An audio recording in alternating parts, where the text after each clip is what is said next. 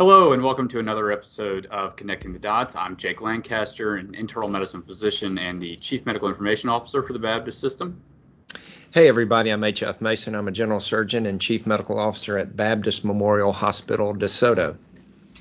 And today we're honored to have with us Perry Marshall to talk about his book, Detox, Declutter, and Dominate, and also about the Pareto Principle. Perry, welcome to the podcast. Great to be here. Honored to talk to you fellas today. It's going to be fun. Well, our audience is mostly medical professionals, and a lot of physicians listen to this podcast. Can you tell the audience just a little bit about your background and what you do? So I am a consultant, an author, a speaker. I'm also an engineer by training, and I have some medical things I'm involved in as well. I'm known mostly for business and marketing books, but I also started a cancer research foundation, and I'm one of the founders of a group called the Cancer and Evolution Working Group under the American Association of Cancer Research. So I've got my fingers in a lot of pies, and I talk to physicians and scientists quite often. So, the Pareto Principle is highly relevant to everybody. So I'm glad we're here talking about this today. Well, Perry, once again, thank you very much for being here. And I read your book, Detox, Declutter, and Dominate. And now that this is the first of the year, everybody's wanting to lose weight, wanting to declutter or do whatever. And so it's really relevant to this time of year. But Jake and I are fairly new in our continuous improvement journey, and we're always wanting to learn more. And I remember when I first started studying and learning, I did read about the Pareto Principle, and I just found it very, very fascinating. And for our listeners, why don't you give us an overview of actually what the Pareto Principle is?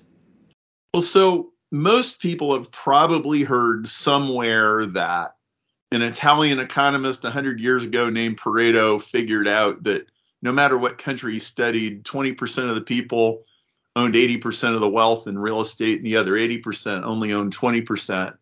And when I got into sales and marketing, I remember reading a book that said 80% of your sales come from 20% of your customers. And I wasn't sure if that sounded right. And I ran a QuickBooks report, and I'll be darned, it was exactly right. Like I went down through the pages, and it had this cumulative.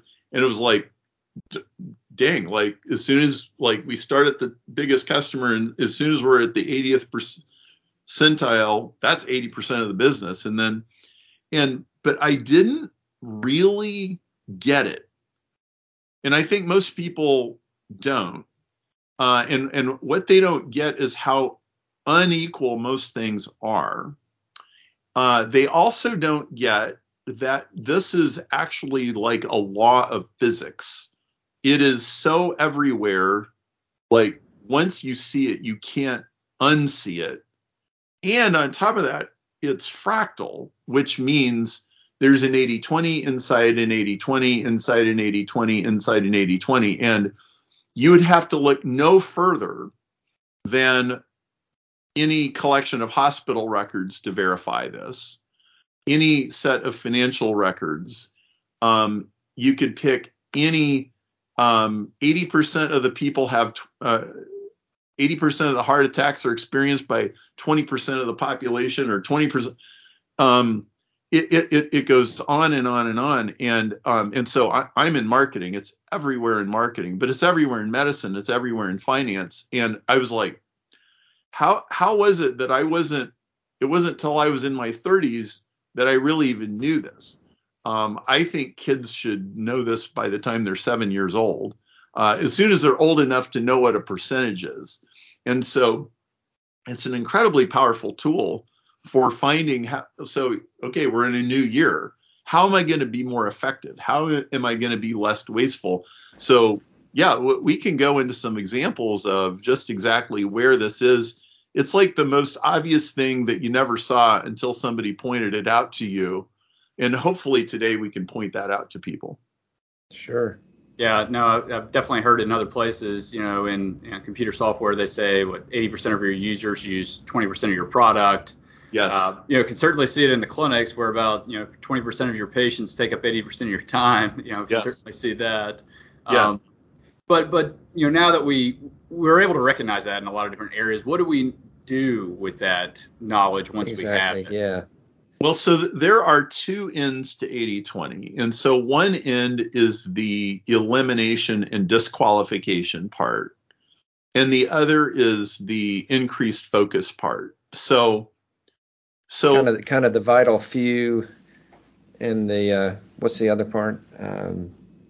The trivial many. The trivial many. Yeah, that's right. Okay, so let's talk about elimination. So not only there's 80/20, but then there's 80/20 squared. 80/20 squared says that 20% of 20% of what you do generates 80% of 80% of what you want. So that math is 4% produces 64%. And then you can go another level. 1% produces 50%. So 50% of your hospital's income comes from 1% of your patients. And that is true. Go crunch the numbers. You'll find out it's true. 50% of a physician's time is taken by 1% of the staff or 1% of the patients. And so with any customer situation, you should start asking the question, well, should I be helping this person in the first place? Can we even solve this problem? Now, I can't speak to the legalities or the political correctness or anything like that, but I think everybody deserves to be asking, should I even be solving this problem in the first place? Is this a condition I can even treat? And so on. And most of us are going to find there's, like in most businesses, there's customers we shouldn't take. There's products we shouldn't sell. There's treatments that don't do anybody any good. And I'm not here to tell anybody which ones they are. You guys can all, you're medical professionals, you can figure that out. But then there's the hyper focus of, there are situations where you can shoot fish in a barrel, so to speak, and you can be incredibly effective with one or two things. And so, like in your time in the morning, most people start their day in their email box or their text messages or maybe there's a project management system or some software that tells you what you're supposed to be doing today. Most people start their day like the average professional, they start their day in their email box. Well, what am I supposed to do today?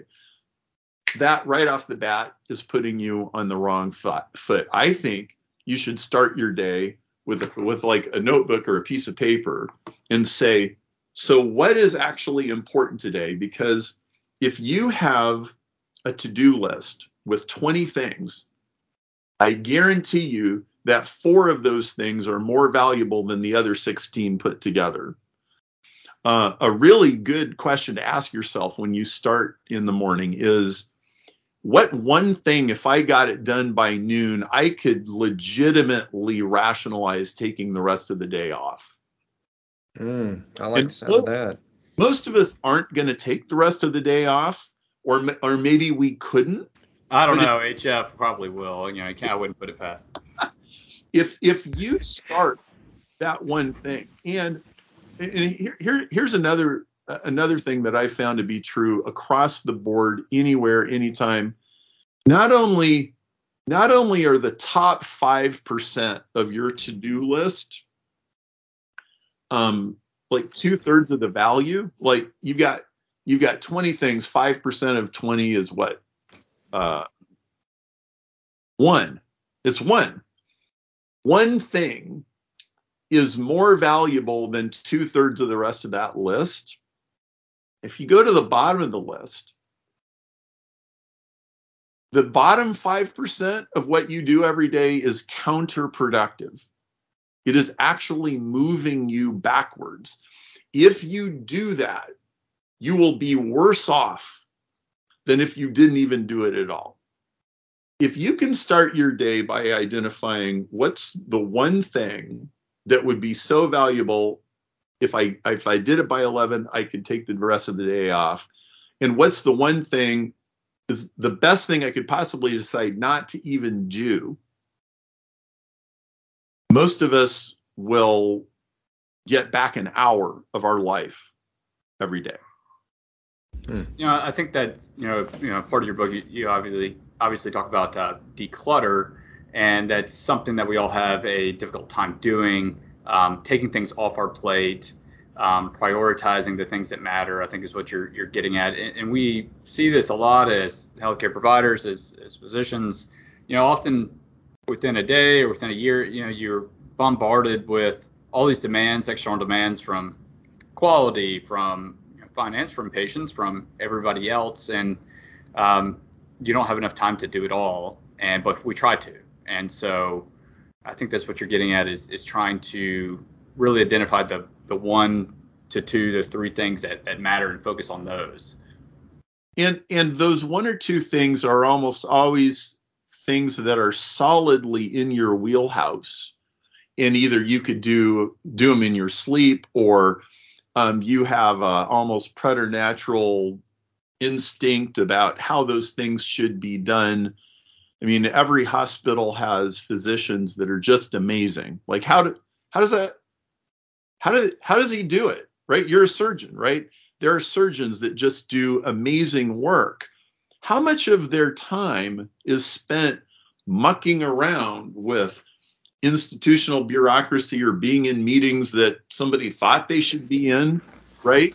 Or filling out paperwork. So if I could use an analogy, in sales, there's always in any company that has a bunch of salespeople, there's always like one guy who's absolutely amazing. He could sell ice to Eskimos, but his boss is on him all the time about, why can't you get your expense reports in on time, and why can't you, your travel receipts are a mess. And give the guy an assistant and have the assistant organize the travel receipts, right? How could this not be true of highly skilled professionals? Like the more skilled a professional is, the more eccentric they are. And probably the worse they are at doing like all of these other things that people want them to do. Well, why can't your department be organized so that the support staff is doing the stuff that amazing surgeon really doesn't want to do anyway? And this doesn't apply only to an amazing surgeon. It really applies to everybody. There's things that all of us are good at. There's things all of us really are not good at. And another example that, the Pareto principle or Pareto charts that I've found to be really useful is when we're talking about improvement, and specifically in healthcare. A lot of times we have something that we want to improve. For instance, we have a problem with medication errors, and we don't know where to start. And a Pareto chart is an excellent way. You break down, okay, we've had 500 medication errors. You categorize those into, let's say, a half a dozen or 8 different categories, and then you put them in a chart. Mm-hmm. And you're going to have the vital few. That when you plot that chart out in 80 at that 80% mark, you say, okay, these are the things that we should work on. Now, how is that chart created? I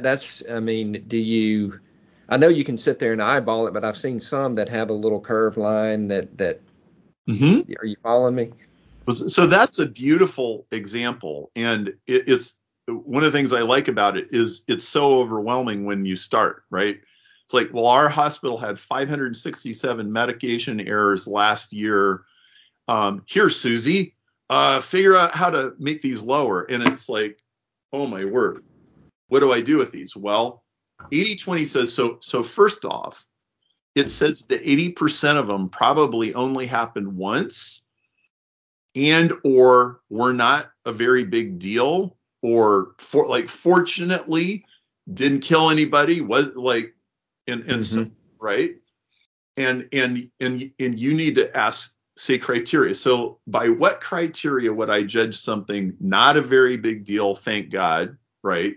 And what's the flip side of that?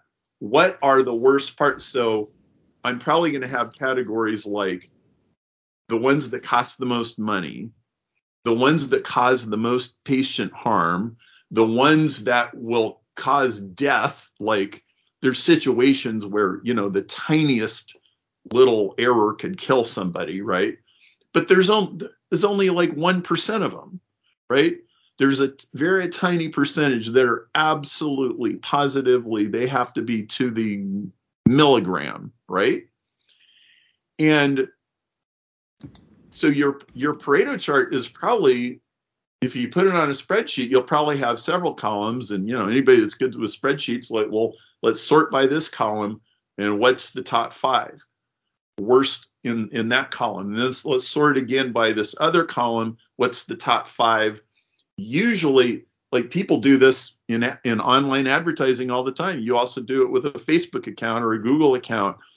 It's the same thing, or a budget spreadsheet. And if you just took the 5 worst situations from 5 columns, that's the 25 out of 567 that are probably 2/3 of the cost, the damage, the negative effects. Mm-hmm. And so now we have a much smaller list. And now you go 20% of the possible solutions to those 25 problems are going to solve 80% of our problem. So even if Susie only has from Tuesday to Thursday to analyze this data and give us some recommendations, we can knock out 5 or 10 of the most costly things, and half of the damage of those medical errors goes away. And so what could happen, a possible outcome, is we went from 567 errors this year to 480 next year, but the cost of those errors dropped by 3/4 because we got rid of the most dangerous errors. Like, well, we didn't amputate the wrong leg, so that's good, right? Maybe we gave somebody too much aspirin, but we didn't make a horrendous mistake. And then you can start chiseling into those lesser issues later. Sure. And you can do this, by the way, in any department of your life. If you're trying to figure out how to get rid of your credit card debt, this is how you do it. Like, well, okay, what's the 5% of my financial decisions that are creating 2/3 of my pain and suffering? Oh yeah. I did want to mention your to our listeners that your book, Detox, Declutter, and Dominate. It's a very short read. There's some great examples in, like you said, in all different areas of your life. A lot in sales. I guess your background, a lot of it's in sales, but also in your personal life as well. And tell us the best way to how to find that book. Go to Amazon, and Detox, Declutter, Dominate by Perry Marshall. I got a funny story to tell you about this. Originally, this was a 150-page book. Wow. And my co-author, he wasn't quite the co-author at that point, but he said, Perry, I got an idea. Send me your manuscript. Okay, sure. He's a very close friend of mine. He sent it back a week later. He goes, Perry, I 80/20'd your book. I was going to say, he applied the Pareto principle to your book, huh? He did. He chopped a 50,000 word manuscript down to 8,000 words. And wow. This is a much better book than what you had. And I forget how many pages that book is. It's like 25 18, I don't know, it's 20 some pages long. And every single, like, there is not a wasted word on the page. And so the book is an example. It's not a very expensive book. I think it's about $10 on Amazon, but like, there's not a single word wasted in the book. And it is designed for any professional who wants more results. It's a great beginning of the new year book, because I guarantee you that at least 20% of your day is being, for all practical purposes, wasted. And in fact, probably 5% of your day is taking you backwards from your goals and your objectives, or what your department needs, what your patients need, what your finances need. And so there's a lot that you can chop out and give yourself breathing space. There's a lot you should say no to. And my experience of people in large organizations, it's like, the longer you've been there and the more of a fixture you are, and the more people know you, like you, trust you, respect you, the more people you get called into meetings all the time. There's all these phone calls and everything. And a lot of it is unnecessary. And like, I, as a CEO of a company, my staff is trained, don't waste Perry's time. Don't bring things to Perry that somebody else could figure out. And anybody in a highly paid position, a highly responsible position, a person who's caring for a lot of people, which is the case in a hospital, right? A nurse has a set of patients that she should be dealing with, and some of them are in very serious situations. How many things can we take off of her plate? Because if she's got a whole bunch of administrative trivia that she has to deal with, that's just that many. Charting and Epic, Jake. We're working on that, actually. Her brain cells need to be devoted to those patients in the ICU. Yeah. It's definitely time to think about something. She should be thinking about, how can I make that guy in room 136 more comfortable and get out of here sooner? Sure. Yeah, it's definitely a problem in medicine that we have physicians, doing menial tasks that can be handled by somebody else. We have nurses doing the same, and it's a huge problem. And part of it's regulatory, part of it's internal structure, and not having enough, the ability to hire more staff. But yes, elimination, I think, is one of the things that we struggle with. We're always good at adding something extra, trying for something else. I'm very guilty of joining every single meeting that comes across and creating new ones and adding HF and making him come. That's right. That's right. An exercise I would like to recommend that any department do, whether it's a tiny little department or a big department, is sit everybody down and buy pizza and have a really honest conversation. What jobs are in your plate that you really shouldn't be doing, that somebody else would frankly enjoy more and do better, and vice versa? And it's probably initially an uncomfortable conversation, because all of us feel like, well, I should do my part and I should shoulder my burden and all of that, and I should just do this without complaint. It's not about complaining. It's about being effective. And I had a tennis club, interestingly enough, client do this, and they got all their staff and their coaches and everybody, and they put everybody together, and it's like, okay, what are you guys good at and not so good at, and how should we shuffle around? And it was one of the manager of that organization told me it was one of the most productive conversations his staff have ever had. And everybody, after that meeting, they started doing things they enjoy more, less of the stuff they don't enjoy. It was just moving things around, and they're all more productive and they're all more happy. Yeah, we did, at the beginning of the pandemic, we canceled a lot of things that we were doing, a lot of system-wide meetings that were happening, daily, or weekly meetings.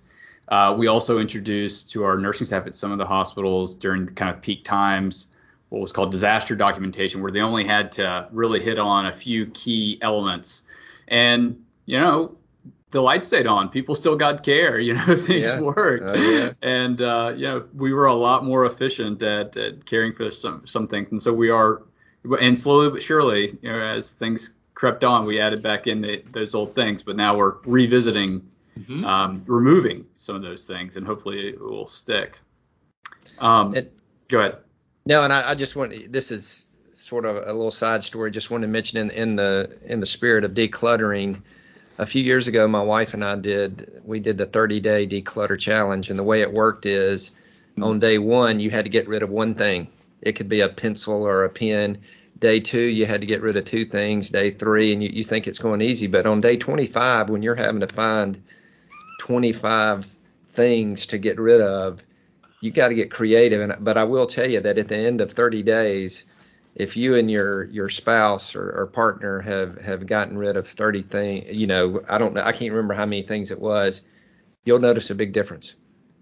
That's exactly the spirit. And most of us are asking, so what do I need to go get or do or in order to be happier this year? And how about what do you need to get rid of? Absolutely.